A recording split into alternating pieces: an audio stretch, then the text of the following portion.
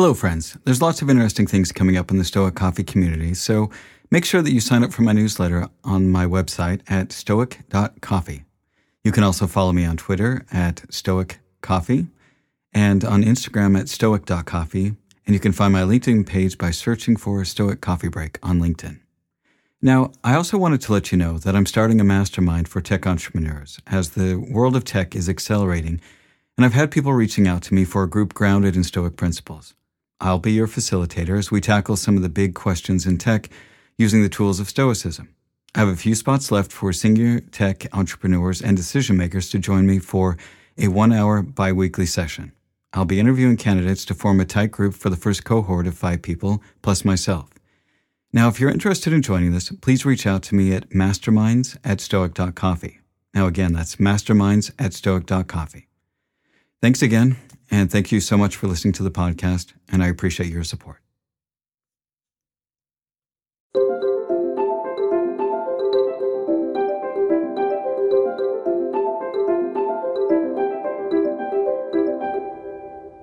Hello, friends, and welcome to Stoic Meditations. Today's episode, change.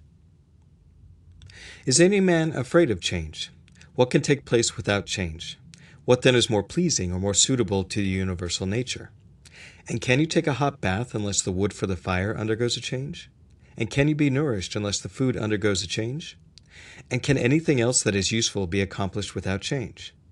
Do you not see then that for yourself also to change is just the same, and equally necessary for the universal nature? Marcus Aurelius. Change is not something that is easy for us, but something that is inevitable. And as much as we like to think that we're good at dealing with change, most of us really aren't. But looking around us, we can see that pretty much everything is in a state of change. I mean, just look at your body. Inside you at this moment, there are all kinds of microscopic changes that are happening. Cells are dying and regenerating by the millions. And we can see in our society, as we learn more about science and technology, that we're changing our science, our society and culture, and incorporating all kinds of different changes into our daily lives. I remember as a kid having a landline, an old heavy beige phone that we got from the phone company.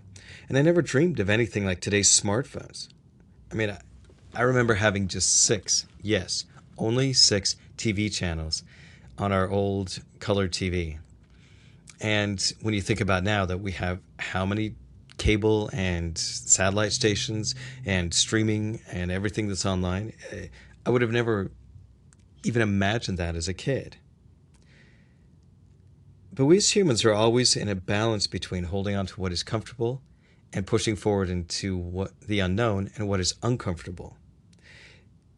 And for those of us that want to grow, hoping that we will learn something and come out better on the other side of it. And when it comes to personal growth, making changes in ourselves and our habits is not easy. And to be honest, sometimes it's really painful. Taking honest assessment of yourself and seeing all the unflattering parts that you don't like and accepting that they're part of you, and putting the effort into grow is a lot of effort. And the reason why it's a lot of effort is because your brain is built to be efficient and it likes to keep its habits.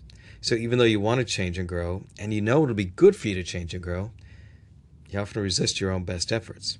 Because we're hardwired to stay with what worked in the past, because usually that kept us safe. And what kept us safe kept us alive. Embracing change is a powerful tool that we should all strive to develop. But embracing change doesn't mean you should just simply throw away what you have been doing. It simply means evaluating the things that come in and deciding whether or not they're going to be beneficial for you. Sometimes it means trying things to see if they're going to be beneficial for you. And then getting rid of the things that didn't work, but holding on to the old things that continued to work. It has been said that the only way to truly stop growing is to die. And since you're already constantly changing while you're alive, learning to embrace change is pretty much the most logical option while you're still living. So remember, the only thing constant in this world is change. And that's Stoic Meditations for today. Have a great day.